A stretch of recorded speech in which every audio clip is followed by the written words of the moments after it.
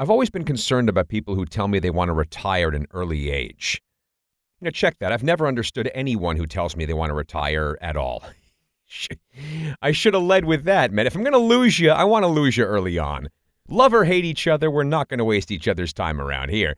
I'm Adam 12. This is Pushing 50, the show about doing more but taking less crap as you get older. There was a piece on a news site near where I live in which a 25-year-old who's making about $200,000 a year said he really wants to be retired by the age of 40.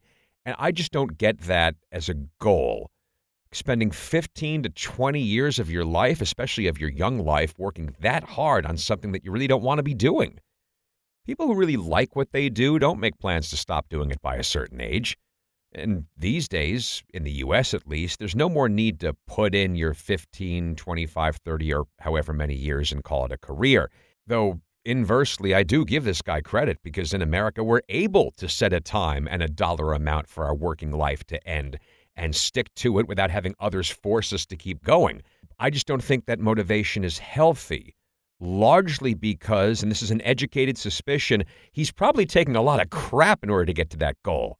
And if you're making enough money for those who send down the marching orders to take home a six-figure cut of that yourself, you're too good to be taking those orders. If you agree that life is short and there are no guarantees, in 2020 in this country, I think you can go one of two ways. Forget the first one and try to counteract the second one by doing what it takes to build a nest egg, or accept the first one, that life is short, and do what it takes to guarantee your freedom and possibly sacrifice the nest egg in that pursuit. Plenty more people do the former than the latter, and there's plenty more radio shows about doing the former than the latter, but this show is firmly in that second camp. It ain't easy doing it this way, but nothing worth doing ever is.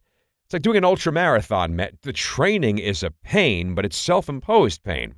And if you're determined enough to keep deploying that pain day in, day out, you'll be able to deploy tremendous strength at will. And that's a positively addicting feeling, I can tell you. A positive, addicting, and positively addicting feeling. The feeling that I'm just getting started. That whatever you've done, it's what you decided to do, and that opened the door to what you decided to do next. I know it's freedom worth exploring. There's less perceived certainty in what you're going to get back for your efforts, but it's a perceived certainty or uncertainty. Thank you very much for listening. I always appreciate it. Like and subscribe to the show and join the Facebook group, too. Just search for Pushing 50 Podcast. Pushing the numbers 50 podcast. Have a good one and don't take none. Unless you want to.